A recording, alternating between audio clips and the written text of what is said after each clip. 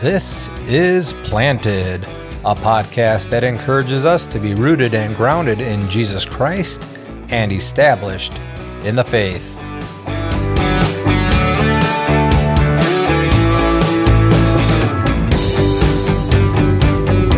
Today, lead pastor Chris Winans of Cornerstone Evangelical Presbyterian Church in Brighton, Michigan, joins us to discuss methods and Bible study habits used to enrich his own spiritual growth.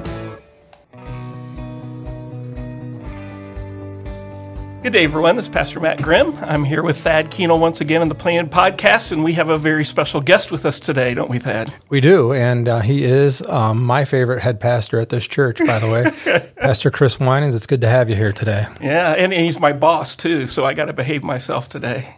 That's good. That's excellent.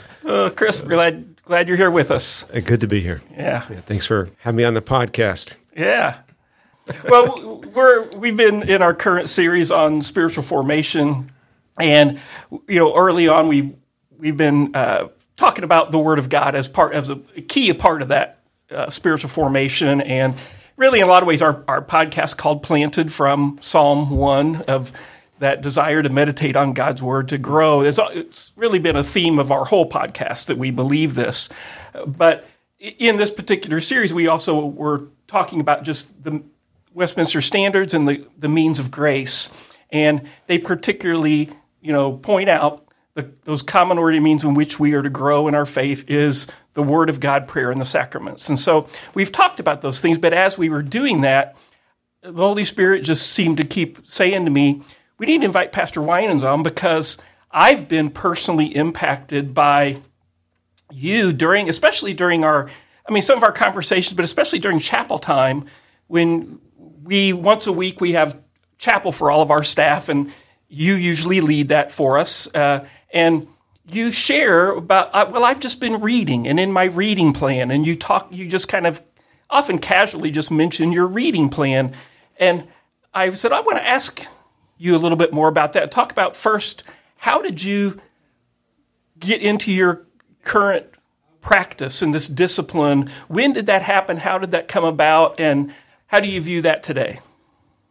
One thing, I was convicted of something when I was on a mission trip in the Middle East, and we went to these houses of people who were refugees, and we was there. There was one particular missionary, Mark Vanderput, who was there, was with him, and that was like a master class in so many ways, just watching him. I know you went on a mission trip with him too. I don't know how you felt being around him, but he's a hero of mine, just sort of a living hero kind of thing. And when we would talk with people, it was very sort of, tell us about yourself. But, it was always a goal to turn things towards a spiritual direction. I just noticed how Mark was able to do that very effectively because he knew the Bible so well. So as soon as someone would say something, he could just turn it. And every once in a while he'd say something. I'm like, I don't know if I've ever heard that. Like, I was so convicted by it. Like, I remember one time I was a story that I had to kind of look back and reflect on. He was talking about something, Jehoshaphat, King Jehoshaphat. And I'm like, why are we talking about Jehoshaphat? but the thing is that it connected. And I was not the word, like I was convicted in a good way that I don't know the scriptures well enough. And so when I came home, I just realized I like to read a lot. I know you like to read a lot. I know that. I think you like to read a lot. Do you like to read a lot? I like to study a lot, but as far as like reading particular books and going through an entire book, that's a little more difficult for me. But yeah, just like books in general, like not necessarily just just books. No, I don't read anything fiction. No fiction. I'm just recently getting into fiction. That's another thing. But I was always reading a lot. Right. And what I found was I was reading a lot of books about the Bible. As a pastor, you're going to read a lot of books about the Bible. I'm sure we both do that. Yeah. Mm-hmm. But what I was convicted of is like, okay, I read a lot of books about the Bible, but how much am I like in the Bible? And how much of the Bible, this is maybe like 4, 5, 6 years ago, how much of the Bible is closed to me? I just realized that there were certain portions of the Bible like that I would read through a table of contents and I'm like, yeah, I'm not really sure what's in that. Right. Like, I could list it, in terms of like, hey, these are the prophets and it's this, whatever. But I was really convicted that I didn't really know it. And so I just started to read very intentionally daily. I mean, I was always kind of reading it, but just much more intentionally. And I kind of decided, look, it doesn't really super matter if I can like tell you what the Nicomachean Ethics is by Aristotle. That's all good, and that book was helpful to me. But like in a way, who cares really? Yeah, right. So why do I care so much about the Nicomachean Ethics, but I can't tell you what's in the book of Nahum? Right. Yeah. Like that's messed up, sort of. I mean, a little. Right. I mean, sort of. And so I just started reading daily, and it was intentional. And we can talk more about what that plan ended up looking like. But it became much more intentional at that point. Right. And from there, it still is. I mean, it just is. It's become an increasing conviction. And then I'll stop. Is that what I think is you know, you might think, well, yeah, because you're a pastor, because you know that's you got to know that book. Yeah, that was my next question. Well, sure, you should know it. Well, you're a pastor. yeah, that's the thing. No, we all need to know it. Yeah. Yeah. Okay, yeah, he's the pastor. But that whole like way of thinking, I don't know. I think it's a bit screwy. I mean, I guess I get it. There's a certain salary attached to what you do. Sure. You know, I don't know. But the more you know it, and the more, I'm sure for yourself, like the more you dig into it, you're like, this is like the word of God. I mean, I don't know. Yeah, I think we all should know it. Tell me if you think this is true about when you're studying something new in the Bible. Like there's been plenty of books of the Bible that I haven't studied, but every time I go into a study, like I'm preparing for a class or if you're preparing for a sermon, whatever I'm studying in depth, that book becomes my favorite book, almost like it's like, at least for the time, right? So when I was doing the feast class, I'm like, oh, this is easily the most favorite stuff I've ever studied before. And I think it's because it's a living word, right? You have thoughts on that? Or does that happen to you when you're doing a new study and all of a sudden it's like, oh, this is new and exciting and even more meaningful than I thought it was the first time I read it? I mean, I think that when you're learning a new concept, or like if there's something that it was sort of, I don't want to use the word hidden, but maybe unclear that becomes clear. It's like a light bulb. You know, light bulbs are exciting. You know, glittery things are exciting. Your eyes go to the glittery things. And I think that when you're learning and when you're exploring the scriptures, your mind is going to be like, wow, Matt and you and I were talking earlier about reading about dragons in the Bible. Yeah. I just cannot get over that. The thing that's really interesting about that, I'm like, as soon as I hear something like that, I'm just super excited. And I go on, I got to read everything about it. You know, I download PhDs. I'm like looking at all this stuff, dissertations. So the thing about that particular topic is interesting, and you probably want to delete this later, but I don't know what to do with it, you know. But I think it's super interesting, and it's just a reminder the Bible is one of those books that you can just keep diving and diving and diving and diving, and there isn't sort of an end to it, which is I think sometimes people think like, oh, I know the Bible, you know, I know the gospel. And so they kind of quote, move on, or, you know, whatever. And it's like, no, that's right. You know. Yeah, you do. I'm sure you know it, but no. Well, I think on the heels of what you just said, that just speaking about the serpent or the monsters or Leviathan and all those things. Are you listening to that? Are you listening to that thing? I have listened to a few episodes. Awesome. It's really good, but what it shows me when I, even hearing you speaking about it in class the other day, in fact, some of this is when you get upon a topic like that, all of a sudden it's stringing throughout the entire text all the way to Revelation. So you find it in the garden, you find it at the end of the book, right? And the same with the feast. The feasts are going entirely throughout the Old Testament, of course, and then you come to the New Testament, and they're still vital even until the book of Revelation. So you see that God is, you know, weaving different threads and consistent imagery and topics all the way throughout, like the marriage covenant, for example, and the covenant of redemption and all the other covenants that we've talked about. All of those things just remain consistent throughout. And so when you hear something new for the first time, it's all of a sudden when you go into that study, it's everywhere. It's kind of like where you were going with that. It's a more depth. Right. Yeah, and even beyond study, it's unless you're doing the reading, just pure reading of the Bible, you're not catching some of that. I mean, the fact that you have to know and begin to know and desire the entire corpus, right? That it's, you can study one particular book and get some of that, but when you're consistently reading throughout the scriptures, those themes come through even more clearly because you're seeing in various places, right? And so there's just something about the discipline of that becomes helpful in your own ability to get to know what God's doing. So with that in mind, tell us a little bit about this, plan you have and how you have been doing that. Yeah, I mean, there's two places in the Bible that I try to read every day, and that is out of the Torah, so out of the first 5 books of the Bible, and then I take Matthew through Acts, so, Gospels plus Acts. And so I'm trying to read something out of that every day. And I usually do, think in chapter blocks. Sometimes if I get excited about something, I'll do more, usually not less. And then in the New Testament, just starting from Romans through Revelation, I just kind of go through it. Every once in a while, I let my curiosity be my guide. Right. Yeah, I'm in the Torah every day, and I have found just how foundational the Torah is, and then the Gospels, of course, the ministry of Jesus, how foundational those are. Right. And then other than that, I try to let my curiosity lead me. There was a while there where I was just reading the letters of Paul over and over again. And so I would just, go through Romans and then through Philemon and back. One thing that I've been convicted of is my lack of knowledge on the prophets. I'm beginning to feel a lack of knowledge on wisdom literature. So I just start to say, what do I not know? And recently, it was the history of Israel. So I was, I got to know this. So I go back, and I'm doing that now. So I'm in Chronicles, but I started back with Judges. I guess, Joshua. I guess back with Joshua. But along with that, I think it's so important to, as you're doing that, it's not just that. Okay, this is me.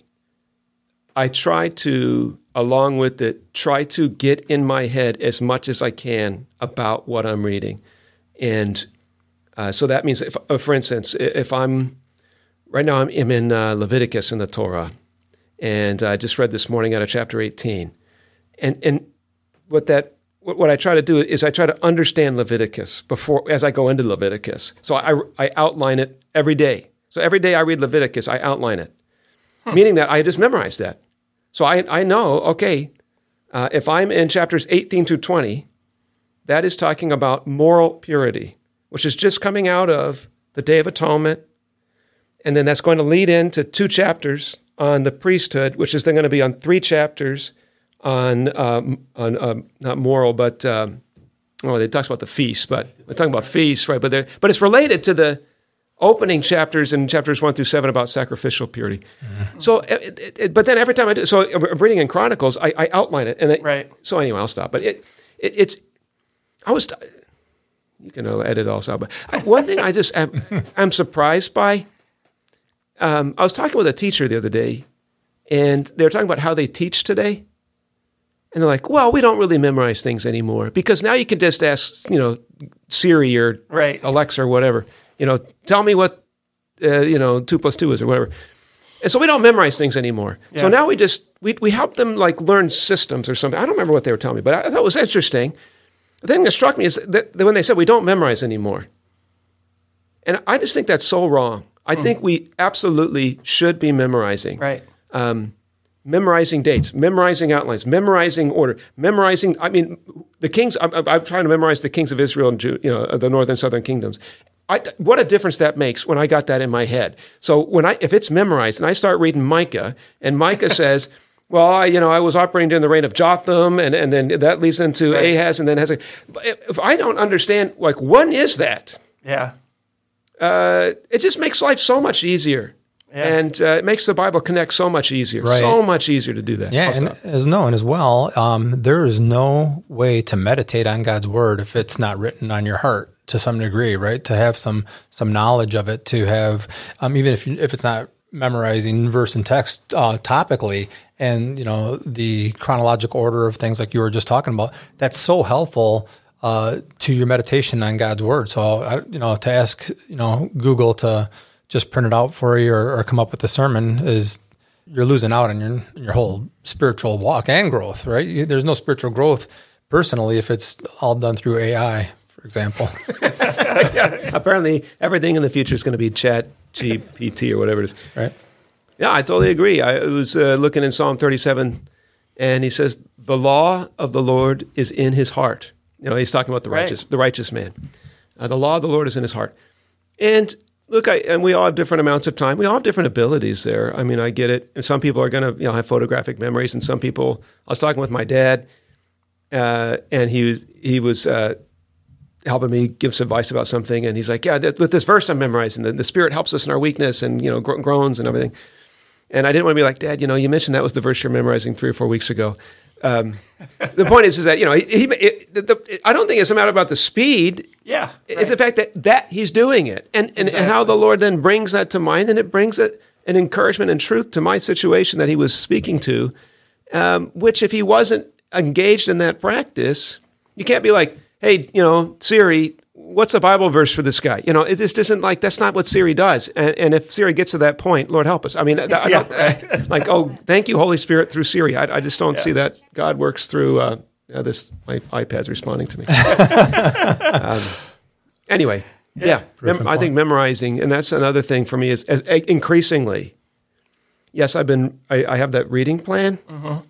But increasingly memorizing is I actually now spend more time memorizing than I do reading now.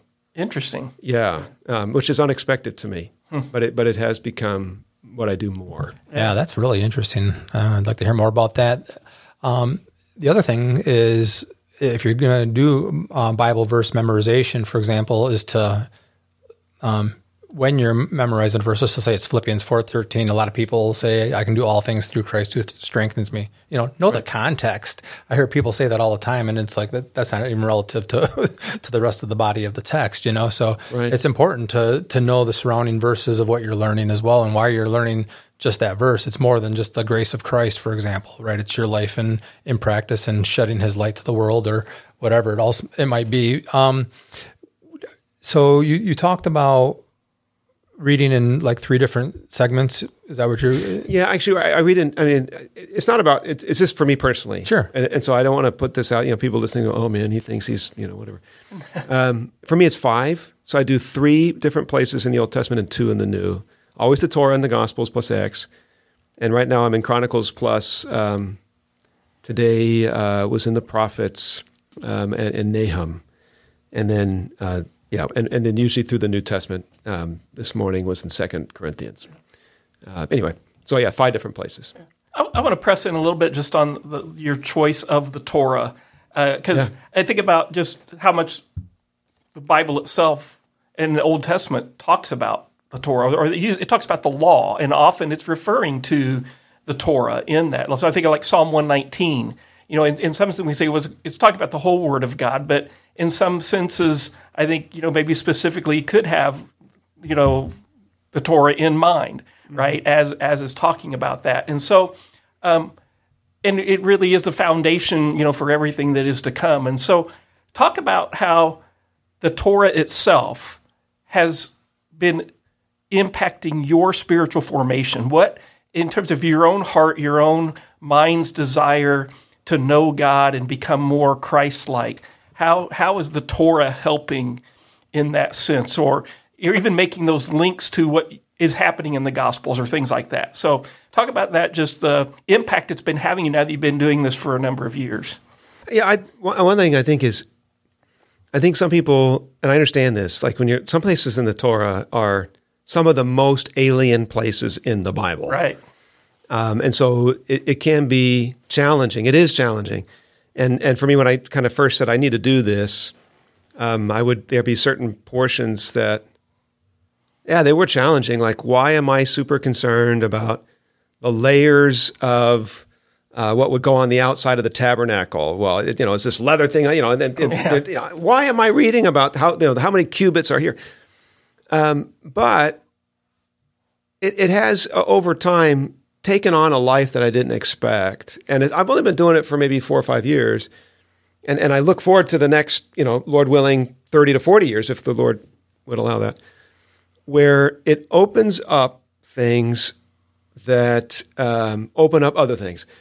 Where, like, for instance, in the New Testament, I don't think we think much about purity. Right. And I think we think about moral purity. Yeah. But I think they were concerned about ritual purity. Purity means don't look at pornography. Yeah, and praise God, that's true. But but it's more than that. It's more than, and Jesus, the Gospels are concerned about that. Sometimes I don't know what to do with it. Mm-hmm. So, but that, to me, those are, like, you're like in a hallway full of doors. And, like, that's a door I want to open up and explore more of. Right. And then, I actually have some material that I'm kind of waiting to get to that I think will open that a little bit. But unless you're kind of in the Torah, I don't think you're seeing the door. I think there's just like a curtain over it, and you don't even know there's a door there.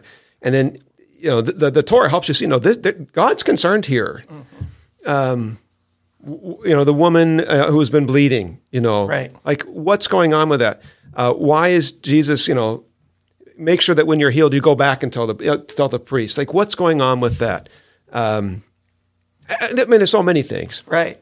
It gets to, Torah, like, for me, it has been, it helped me understand holiness in a different way. Mm-hmm. That holiness is more than just God's moral purity, mm-hmm. right? That there's a greater grandeur of who God is, and this kind of separation that we have between him as humans, and especially as a result of the fall, that it's communicating something to us about the nature of our hearts and the nature of the impact of the world around us. So it's not just that my heart wants to do something bad, but it also, when I do act, there's a residue that is left behind, and there's it's like throwing a pebble into a lake, and there's this ripple effect of sin. Mm-hmm. And I think there's something about, like the book of Leviticus and even the creation of the tabernacle that is trying to communicate some of that to the people that are trying to be near God. That he's got to deal with not just their individual heart, but he's always got to deal with all the ripple effects, right? Yeah, I praise the Lord. I think that yeah. I think at times, if I'm honest, I feel like I'm trying to understand, first off, what does it mean? And like what you're saying, for instance, that whole residue thing. Yeah. And this idea of blood is, they describe it as a detergent or something. I read it and I'm trying to understand it. And I ask the question, like, Lord, what is this in this here? Like, what is going on here? And I just think it's important, if this is the Word of God, that we wrestle and sit and allow those questions. We should ask the same questions. We should ask the questions the text are asking. Yeah. And the thing is, often I don't walk away going, I don't know. But I need to keep asking. Mm-hmm. And then I need to keep searching. And I think people just go like, oh, that's just Old Testament stuff. Mm-hmm. And that's unfortunate. That's the real travesty of a whole dispensation. Well, we're not going to go there, but an approach. That's all right. We do it all the time. Do you? Okay. I'll just use the phrase, an approach, a hermeneutical approach that seeks to, or doesn't seek to, but just by implication does, say, well, that's just not us. That's for a different group. And I think we're meant to kind of sit in it and kind of just stay there and go, what is this? What's going on? Why is it so important that there's this little altar in front of the Holy of Holies? That just why is it so important that there's this? I know more you sit there, you go, but I think when you first read it, you're like, why is this important? Mm-hmm. And I think it was real obvious to the people who read it the first time, and it's not so obvious to us, and it was just not so obvious to me. Mm-hmm. But I just want to sit in it. I want to allow God to open those doors for me and say, okay, Chris, even if you don't get it now, just keep reading it over and over and over again. Keep reading it, and maybe at some point in 10 years from now, something will open up. When we think about the Word of God and the confidence that we're to have in it, even when there are these unanswered questions or we're not seeing stuff, do you still find, in hearing you talk, I'm hearing you say, but God's even in the uncertainty at times, God's revealing himself to me. There's this ongoing growing and revealing of himself in in the Scriptures to us in our relation to Him. And so when you're pressing into those things and that curiosity arises, do you find your heart softening more because of that? Or do you find, is this just purely a mental exercise, or do you find yourself, being really drawn into this fact that, gosh, this God who made the universe actually is revealed. He wants to be known, right? And He wants to be known even in this this stuff I have trouble understanding. You know what I'm getting at a little bit? I mean, I think I probably should feel that more. I think that for me, it's about I don't know, the word that comes to mind is inculcation. You know what I mean by that word? It's about being formed into a way of seeing the world that is being molded by this text. And I want this text to be what orientates me to everything else. And so, is God revealing what I think I'm less doing now than I used to do? I don't know if this is good or bad. I'm more reading it going like, what is this saying? And I don't read it as much now. Maybe, I don't know if it's good or bad. Maybe I'll get a bunch of emails going like, oh man, this is our pastor. I'm not as much like, I don't read it as devotionally. Mm-hmm. It is devotional. Right. But I'm not, I don't read it and then say, okay, now, when I go and talk to my neighbor, how is this going to, I'm just not asking that question as much. But I am asking a lot of the questions of like, what is this saying? What is this saying?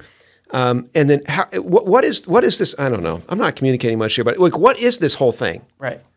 As a whole. And I'm convinced of this. Unless you are in it and you are letting it wash over you, I think part of it is just let this text wash over you. Almost like stop trying to just let it wash over you. Get in the water and put your head under and just sit there. Right. And I think that's for me what it is more and more, just sitting in it and letting this text begin to shape me without I don't know. I'm not really answering your question. Well, no, I think what I'm perceiving is that because you're so convinced that this is God's word, right, and that He is interested in transforming your mind and your heart to become more and more like Christ. Mm-hmm. The way to do that, you can't have your mind transformed if you're not in it, if it's not washing over you, if it's not, you have to let it come in order for it to change you. I think you can fall off the log, sometimes on either side, and on one side, you can just worship the text itself instead of the God behind the text. Mm-hmm. But on the other hand, you can fall off the log in the mystical sense and just say, God, speak to me, without using the ordinary means He's given us to speak, right? And I think what you're saying, you're so convinced that this means of grace of the Word has been given to us by God for that purpose, that you've got to be in it. I mean, if you try to be formed spiritually into the mind of Christ without being in the Word and letting it do its work, you're not going to get there. I think so. I think that's better said than I did. I think so. That I want to figure out that book. Right. I want to figure it out. Well, I think, do you mind if I jump in for a second? Yeah. The idea that you were speaking on, the understanding of the New Testament in light of the Old, as well, is the Old Testament is 2/3 of the entire Bible, at least, right? And I would add to what you were saying earlier is that if you don't understand your Old Testament, you're only understanding about 1/3 of the New Testament fully, right? Because so much of it is in light of the Old Testament. You got to get out of second gear, and the way to do that is to go back to the history of it. And I understand what people say when there's thinking, well, we're on this side of the cross, we're saved by the grace of Jesus, and that is absolutely true. But Jesus is the Word. He's the Word of life. And when we go to Luke, 23 on the Emmaus road trip, for example, what does he do? He points back to Moses and the prophets and the writings and says, these are all the things that were written of me. And with that, we should understand what that Old Testament is saying, because it's Christ. When the word of the Lord comes, that's the Logos. That's speaking. That's the word of God. That's Jesus Christ, the second person of the Trinity, the angel of the Lord. All those other aspects is really Christ, the pre-incarnate Christ speaking to us, and it all points to him. So we can't understand the book of Revelation, for example, unless we know our Old Testament in light of it, and also the genres of the book too. So speak maybe a little bit about the genre of the literature when you're talking about like the prophets or the writings. Is that, you take that into account when you're reading? I mean, I know you do, but I mean, in which way are you cognizant of that? Yeah, I mean, I think it's really, yeah, and I think you're right. In terms of the foundation that the Old Testament lays for the New Testament to be built on, that when you're reading, you have to be aware of the genre and the literature, and to the extent that you can, the time period and the intention of what the author is trying to communicate always. And to the extent that you ignore that, I just think you're going to end up in some places that the original author would be surprised. Like, oh, that's not what I meant to communicate. So yeah, I think it's always important to begin with what am I reading, what's the genre and all that, for sure. Yeah. And you're currently teaching a class on Wednesday nights about this whole thing. So give a little plug for your Wednesday night class. Wednesday night class. Wednesday night, we're talking about hermeneutics and interpretation, and there's a book by John Walton called like Wisdom for Faithful Reading or something, which is funny because when I look at the book, I don't really love a lot of what he does in it, but I like him. And once when he does these interpretations, I'm like, oh, John, I don't know. You're smarter than me, so I'm sure you're right, but I don't know. But I think his principles in there are pretty sound. But this is an example. I'm not sure. Like, I think sometimes Walton and people like that, one thing I like about reading from different places in the Scriptures all at once is you do begin to, over the course of time, and with the help of other books and other things, make these connections. As an example, just this morning, I was reading in Chronicles, and it talked about David and how he was victorious over the nations around him. And it says that when he did that, and there was a particular king that he killed, it starts with I don't remember what it was, a Syrian king, I think. Not Assyria, but a Syrian king.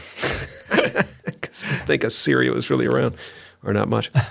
And it said that they brought in all the treasure, all the gold and the silver from the nations that he had been victorious over was brought into Jerusalem.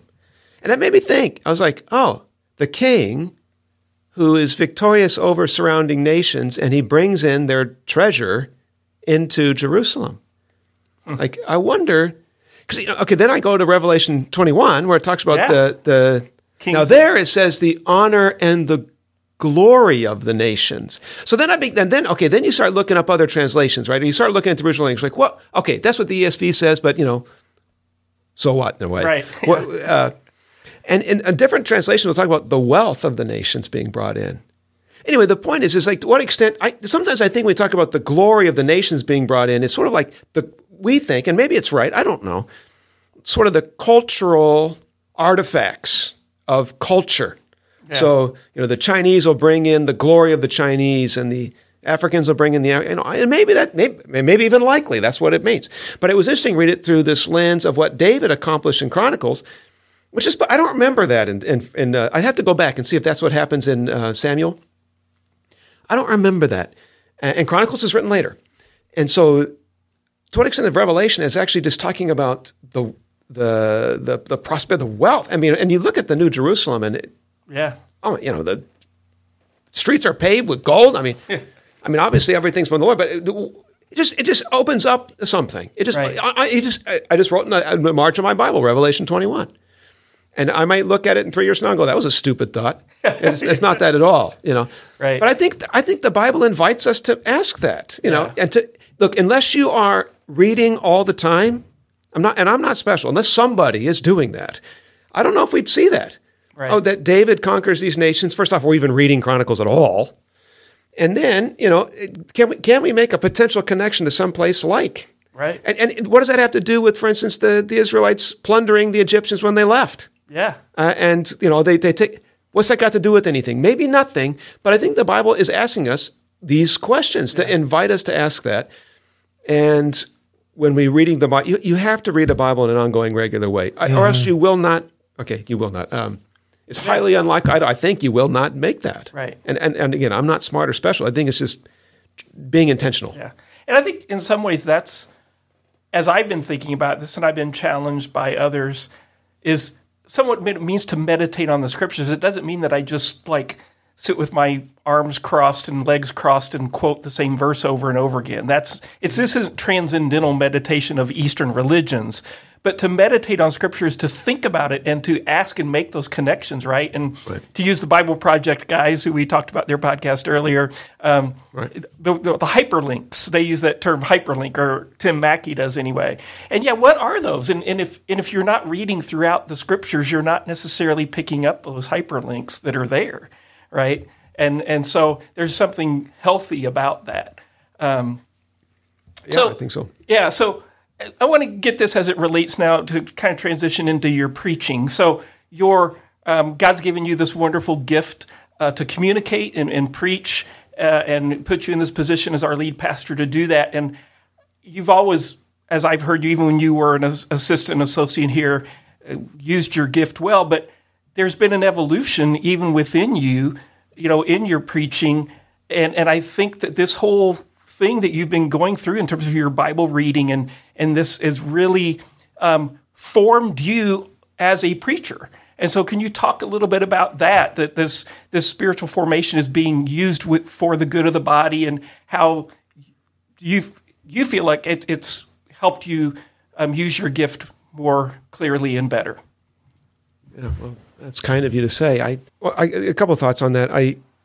I think what we are immersed in is going to, not just as preachers, just period. Mm-hmm. It's going to affect our outlook on what we do, our relationship. And so, of course, this is going to have a change in the outlook on preaching. I would say one thing is this, less so now than over the last, and I don't know if this makes you a better or worse preacher, I don't know. But I'm less concerned about illustrating. I'd say this, I am looking more now than I was before about how the Bible illustrates itself. I would much rather find ways within the Scriptures to illustrate the point with the Scriptures.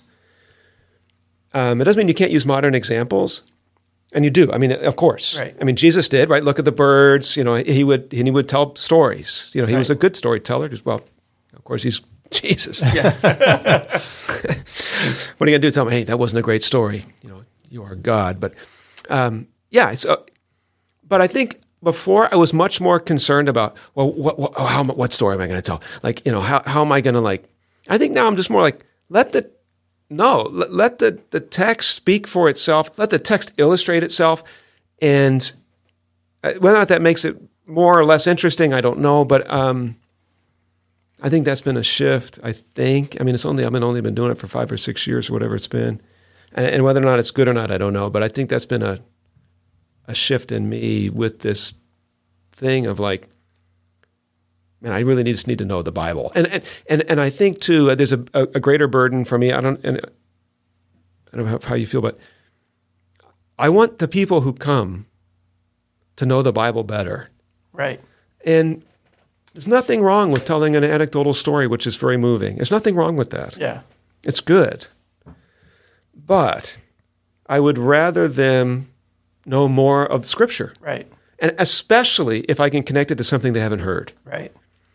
I don't, you remember this story? And people go oh yeah, that story. Right. I think I heard that when I was in elementary school. Well, let's remind ourselves, because this is the Bible. Right. Would I rather tell a story there, or do I rather, there's nothing wrong with the other thing.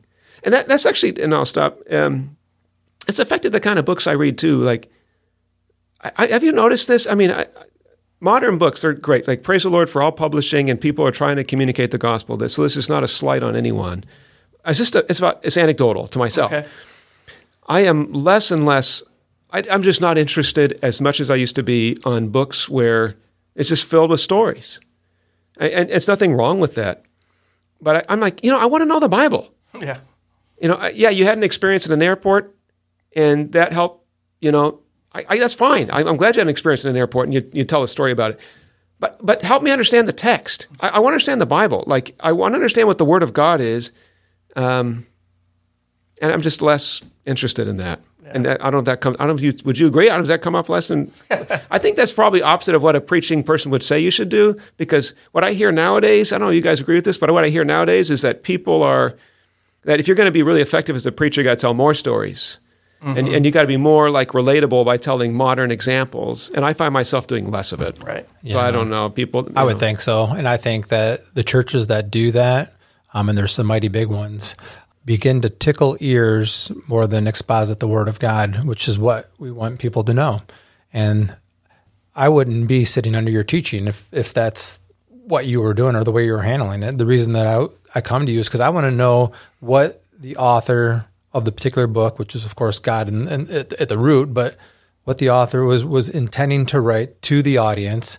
And then that can become applicable in my life, but it has to go back to the root of the intended story, right? Like people try to spin the parables of Jesus and put it into a modern day, and it loses 90% of its intention. And so I thank you for preaching that way, for sure.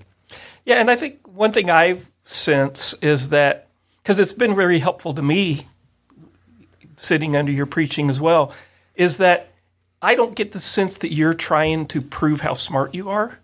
I hope right? not, Mick. Well, no, that's right. a problem. Well, right, but I mean, sometimes, because I mean, you don't necessarily, you will when it's needed. You'll spend some time in the Hebrew or the Greek, or sometimes. But and so there's some really smart men out there who are good preachers, but there are times I feel like, and I even when I do have the opportunity to preach, sometimes I even find myself wanting to fall into that. Is like I want to show you that I'm getting to the right thing here. Yeah. But I sense for you really have a heart for your congregation, for our church, to be making those connections, right? That part of the reason you're doing that is because you want your people under your care to know their Bibles. It's not. That's the reason you're doing it. Yes. And I get the sense of that, and I feel like the congregation is responding to that, right? That there's it's not to just prove a point, but it's actually to say, look how cool the Bible is, right? Well, yeah, praise the Lord. If that comes out at all, I'm blessed, because that's totally right.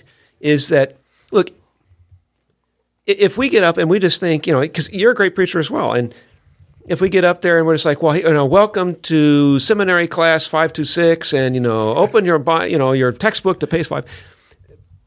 If everyone falls asleep, you'd be like, yeah, I get it, Right. So but people are attracted to passion, I think. Mm-hmm. And look, this is what I found. I don't know if you agree with this. You don't have to tell a story to pull on people's hearts. You have to take something that has just God has brought to you, that you are convinced of 110%, and then you just take that and you just, I don't know, it's not like press, but you're just like, look at this. Yeah. And you do it like with the kind of ethos, the pathos, whatever Aristotle word is supposed to be the right one. I guess pathos. Is it pathos? Yeah. Ethos is, anyway, whatever. Yeah. I should know that, but I don't. Because I'm not smart, right? Because I can't prove how smart I am. I can't even do that. Aristotle will be disappointed. But I think there is something infectious about that. Right. And look, the Holy Spirit, I understand there are tares in the wheat. Mm-hmm. But if part of the purpose, and that's why the gospel always needs to be presented, and everything has to go like, how's the gospel? Some sermons are going to do that better than others, and I listen to people. The people I love to listen to are really good at that. Like Tim Keller is an example. He's a loss, but his legacy, I think, is partly that. Right. is bringing the gospel, but that the people there that are the wheat, that have the Holy Spirit, there's a hunger there. Right. Through the Holy Spirit. And when you preach truth to the extent that, because the only way that anything is true from the pulpit, in terms of that moment in that place, is because it is an accurate unveiling of the truth of the message of the Bible. And my understanding, because it says that love delights in the truth, delights in it. Yeah. So if love delights in the truth, then when truth is put forward, and hopefully in a somewhat winsome way, then the Holy Spirit within people should light up. It should light up. It should be like, oh. Right. Yeah. Either thank you for reminding me of that, or thank you for showing me that, or like there's some, not even just like thank you, Pastor, but like thank you, God, like thank you. Like there should be some sort of response. And I think sometimes as preachers, I can be way too concerned with doing more than I think what the Holy Spirit is doing in the text. Like, what is the Holy Spirit doing in the text? It's hopefully the preacher's job to unpack that and let the chips fall where they will. Right. And I think too often when I listen to some preachers who are very effective communicators, I like listen with envy. Somebody says love does not envy, not only delights in the truth, but does not envy. But what if I was to be envious of them? They're great at giving advice. They just seem to know these nuggets of stuff. I'm like, where did you get that? That's awesome, But then I'm looking, I'm like, I don't know if you got that from the text though. But boy, that's a really catchy phrase. Yeah. And I wish I would have come up with that phrase because it communicates great. But I think when you're really just sticking to what is the text really trying to get at, right, and just bring the passion of the Holy Spirit right to it, people will respond. Right. And when you do that, you're more apt to preach grace than just preach advice, right? Because there's a difference. I hope so. But I wonder sometimes, do you think this, I think that has to do with the disposition at the time. Mm-hmm. I remember talking to Pastor Alberta, and one thing he said to me, because at the time I was frustrated, and I think Richard could tell. And we had just just before he died, I was in the role for maybe 6 months, 9 months or something. And at the time I had my particular things that I thought, well, everyone else should just be like this, but they're not, And that's always going to be true. Yeah. And I think he could get a sense of it. And he took me out to the lunch, and he said, he asked me, I don't know if it was a question, but I remember the sort of sentiment of it. And he said, you got to love them first. And I think that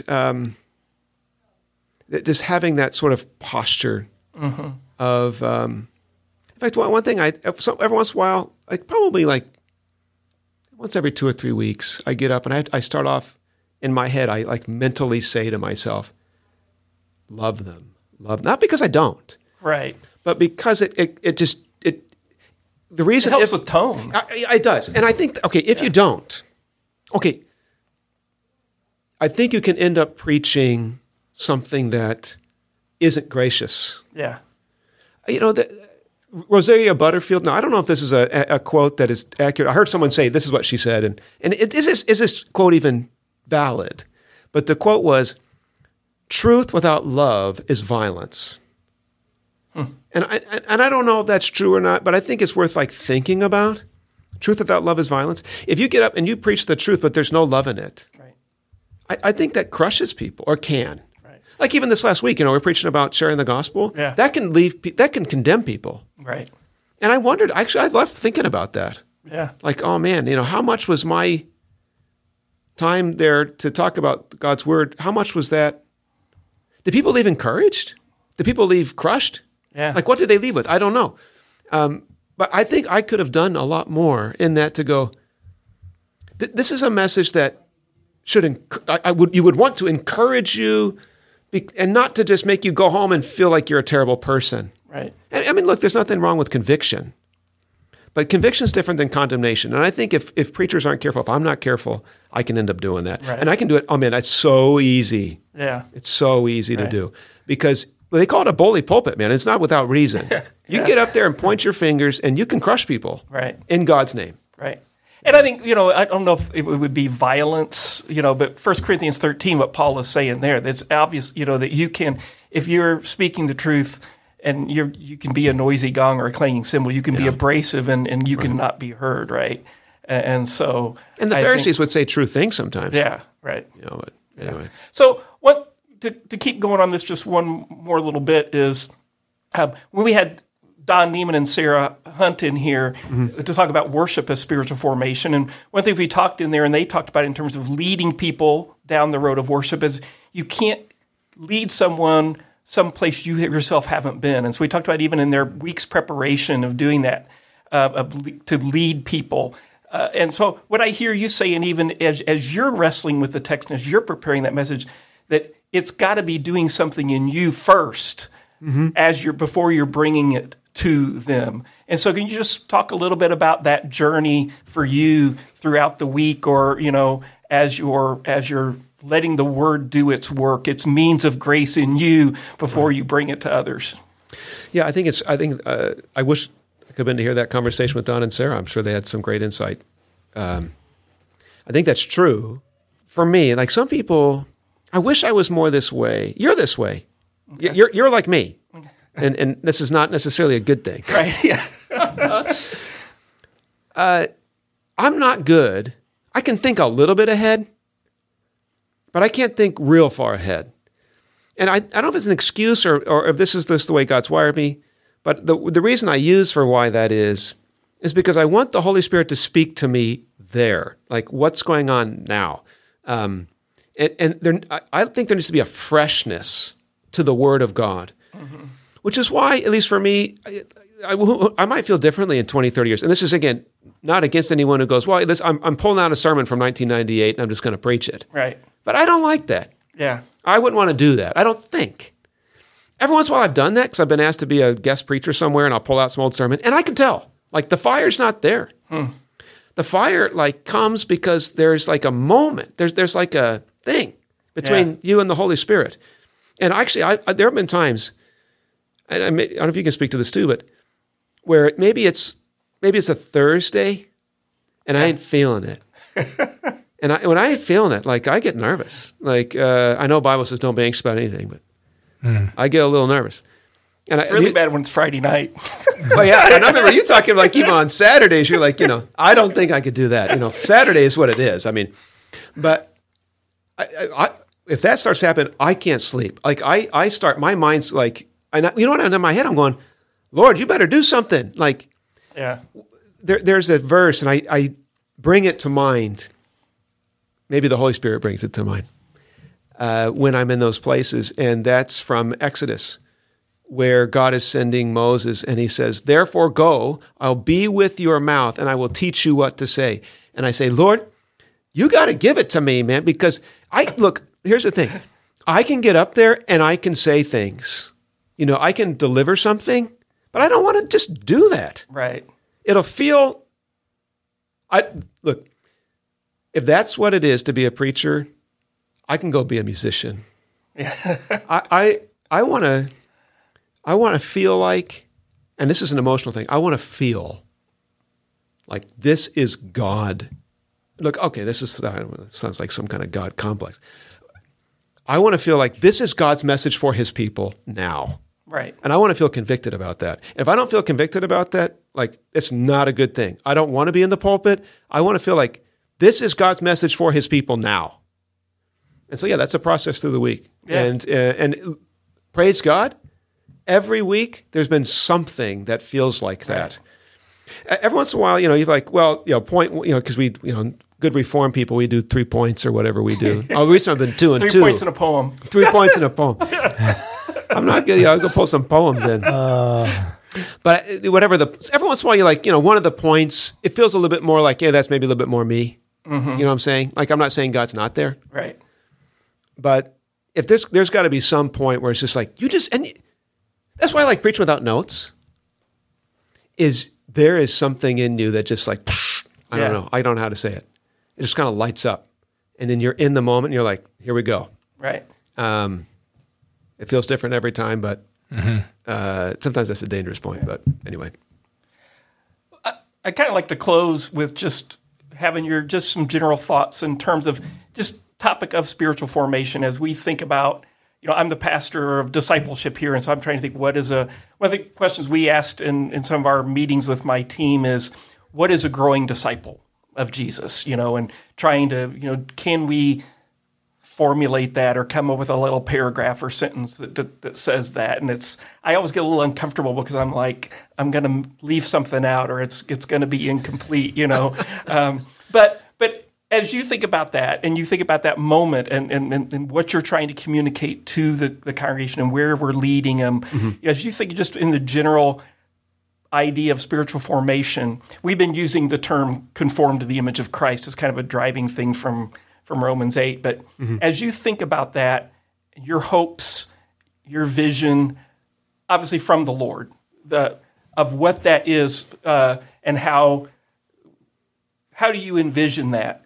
Especially as it relates, because I know I'm asking this because as we've had some discussions about that, you always bring up the Word of God. You want people to know their Bibles better, and that's so important to you for that whole process, right? Yeah. So can you put more words to that? As it relates to this, that what's that? How is that forming going to happen? You know what I mean? Mm-hmm, mm-hmm. And these are just thoughts. It's interesting living in Michigan, like the land of engineers. Easy. Which is nothing wrong with engineers. Praise God. I don't. You just had to change your whole comment, didn't you? I did. I had to walk that back. Go ahead. Sorry. Because the way an engineer thinks is, I appreciate it and praise God because, well, we need people that think like that. I just don't. Not everybody can be a trumpet player, right? Well, I don't know. So I think that there's like a way of approaching it that's formulaic. And that's not bad. Like, I think in some senses, even the scriptures kind of present at times like, hey, it's this, then this, suffering produces endurance, produces character, produces hope. I mean, there's sort of a sequence. You see the same thing in 2 Peter where it talks about, this is leading to virtue and everything. For me, I think more of, I think about it like as a musician, because I guess that's my background. Right. So like, what does it mean to become a better trumpet player? And being a better trumpet player, you need to be intentional. So but how you're intentional. And I think that there should be things that just are regular things that we do. And we just, to use that ordinary means of grace, I've heard people talk about like in terms of like streams, like get in the water, and there's just certain things we just need to be doing. You can call it legalism. You can call it whatever you want. You can call me a legalist, but there's certain things you need to be doing every day. Like every day. Right. Like, if it's not like, there's certain things, okay, this is where a trumpet player. There's certain things I got to do every day if I'm going to be a trumpet player that's worth my salt, And, every once in a while you'll miss a day. That's okay. That's life. But if my life in playing the trumpet doesn't have consistency, I will not be a good trumpet player. And I think the Christian life's similar. You need to have, I think it would be good to have consistency. That it's about habit formation. But they talk about this in the ancient world. And I think Jesus is the way that he would think and the way the scriptures present it, especially when we look at that list in 2 Peter, when it talks about virtue and, habits. There's certain habits that we just need to have. Mm-hmm. And you might go, well, I don't know if I have time for that. Or, well, then make time for it. I don't know how to tell people this. Like, you need to have a habit of drinking water. Yeah. Well, I don't know if I have time for that. You will make it. Read your Bible every day. I think it's good to have a plan for that. Mm-hmm. I'm not legalistically but I say if you're not reading your Bible every day, you got to do that. You got to do that. Like, do you love Jesus? I mean, I'm going to sound like harsh now, but Come on. Well, you and I have talked about there's a difference between legalism and obligation, right? If we think about a covenant relationship, there's certain things I need to do with my wife because I love her and am loyal to her, right? Yeah, why would you and not I've got to want be to? committed to do that. And it's not legalism, it's covenant love. It's the same thing with our relationship with Christ, right? Yeah. Same with prayer. I mean, prayer is not something we've talked about, but I think That's prayer, one of the means of grace. Yeah. I mean, it's the same sort of thing. And I think part of the issue is that we're waiting till these things feel natural. Well, once it feels natural, then I'll just start doing it. And As soon as I make a little more money, I'll begin to tithe. that's another example. And we want to be gracious in these things, and we all do. But look, that's what I would say. Spiritual formation is regular engagement with the ordinary means of grace that God has given. And then to just trust that you will grow. You will grow. I mean, as an example, I just pulled out some old railroad ties out of my yard. Mm-hmm. They were all rotted. Why? People thought that was cool in the 80s, put all these railroad ties in their yard. Like, what's up with that anyway? Yeah. Now they're all rotted. Now the rest of us have to go pull them out 40 years later, whatever. Anyway, so you pull them out, and then I got all this exposed soil. Right. So what do? You can't just leave it a little road. I mean, there's a reason why they put those railroad ties there, right? So for me, I could just kind of grade a little bit and put some topsoil down, and I put some seed on it. Okay, this is one thing I found out, because I'm, not the sharpest tool in the shed when it comes to some things. If you just take seed and you put it out on top of the soil, what happens? Nothing. And, I think sometimes we approach the Christian life that way. Well, I'll just go through life and, it'll just all work out. Right. Sorry. Well, why am I not growing, Well, maybe. It's like, why am I thirsty all the time? Well, maybe you should drink some water. You have to prepare the soil. You put the seeds into it. You put some. You water, and when you do that with expectation that grass will grow. Yeah. And guess what? It does. Right.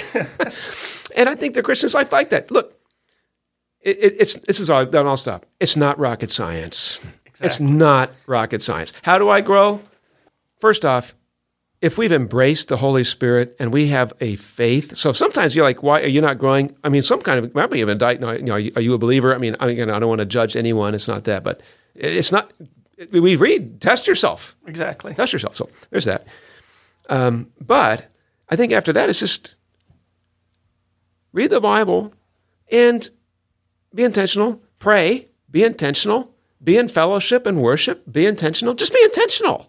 Yeah. And then look, and then I say that's it. Yeah. I didn't just, and then just wait 30 years and you'll be more of a Christian. What do you think? Is that wrong? I mean, no, I think so. I think that the Westminster Divines God gave them some wisdom and just called this the ordinary means. There's a reason they use the word ordinary. It's not difficult. No. Now sometimes understanding the Bible can be difficult. And we talked about in season 1 that there is the clarity and the simple things are there. It's hard to miss that God forgives us in Jesus. But there's but it doesn't take a lot to just get out your Bible and start reading. And then also to just have some little helps along the way. Get yourself a Bible dictionary, yes. right? Yes. Use the Blue Letter Bible or whatever that's out there, and be inquisitive about the things you don't understand. But it's just a matter really of, when it comes to salvation, Nike's got it wrong. When it comes to Bible reading, they got it right. Just do it, right? Yeah. So. Yeah. Yeah. Well, this is the Planted Podcast, and the whole idea of the Psalm 1 scenario is to be planted by, living water. Right. And that living water is the Word of God. And this world, for the believer, if you are stagnant, it's like living in quicksand. You actually retract, right? Unless you're proactive or intentional, as you just said, Pastor. Unless you're intentional and proactive in your reading and your studying and getting together with groups, anything that's edifying to the body of believers and yourself, you're gonna go backwards. And so this is a life of progress. My little personal podcast is True 316. And everybody says, oh, John 3:16. I said, no, it's 2 Timothy 3:16. All scripture is given by inspiration of God and is profitable for doctrine, for reproof, for correction, for instruction in righteousness, that the man of God may be complete, thoroughly equipped for every good work, right? But there's more to that, because it talks about this world, and it's alien, right? This world that we live in is alien, and the time is going to come, and it's here right now, that the churches are filled with people with itching ears just to hear what tickles them, right? And the pastors are giving it to them, and you're not. You're giving them the unadulterated Word of God. Praise God for me. Yeah. And so thanks. I think it means a lot. And this is what we do. And when I teach, I often say, don't worry, if I say something, somebody gets their back up a little bit. I said, don't worry, I've got something to offend everybody. Because if we're teaching the Word of God right, we grow when we're made uncomfortable. There's something about the scripture that I didn't understand properly.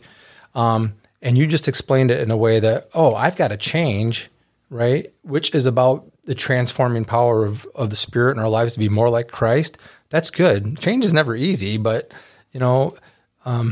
that expositional teaching that you do is so critical to this church. And I've jokingly, but only half jokingly, have said to Pastor Matt, what we need to do is grow our group of 100 down to about 20 people. We'll grow it down to people that want to be serious about the Word of God. And in a sense, that's kind of happening. And then the growth happens again, because What are you saying? He's talking about our class. Talking about our church. He's talking about our church. I'm in trouble. The last thing, and I know you probably want to wrap this up. I want one more thing. Is that all right? Yeah, absolutely.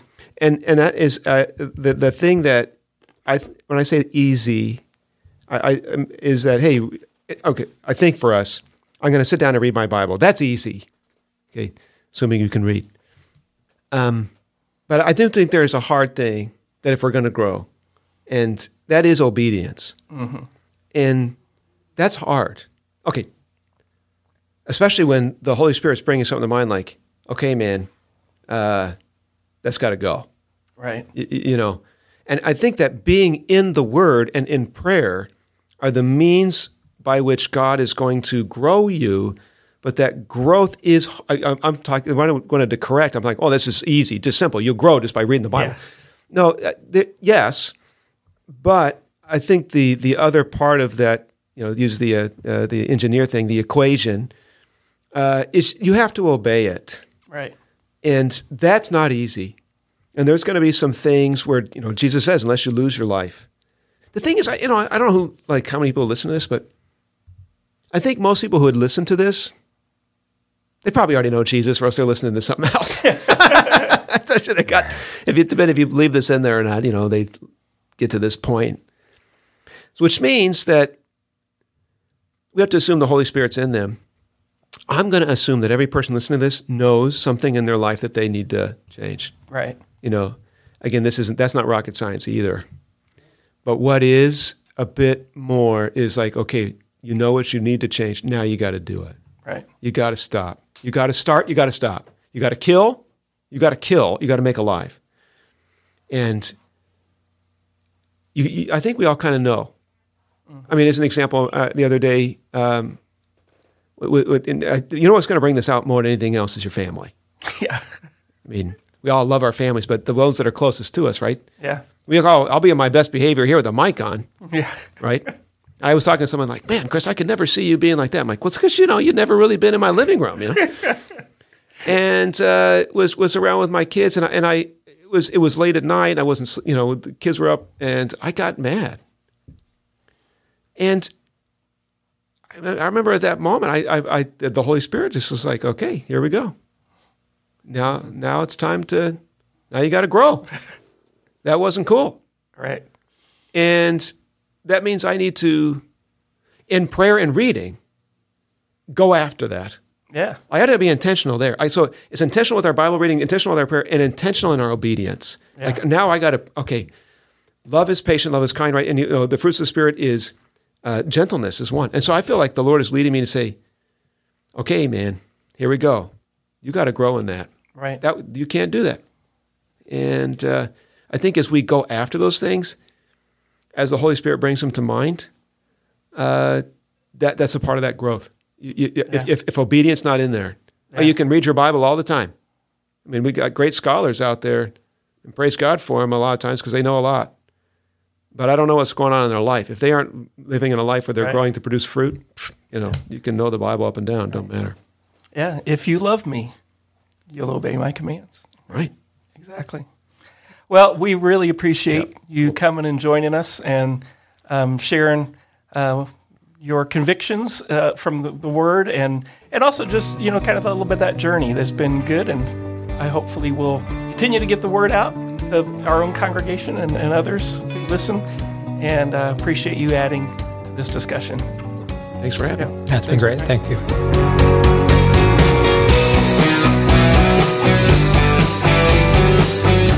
Next time, we will wrap up Season 5 with a summary discussion of the believer's spiritual growth.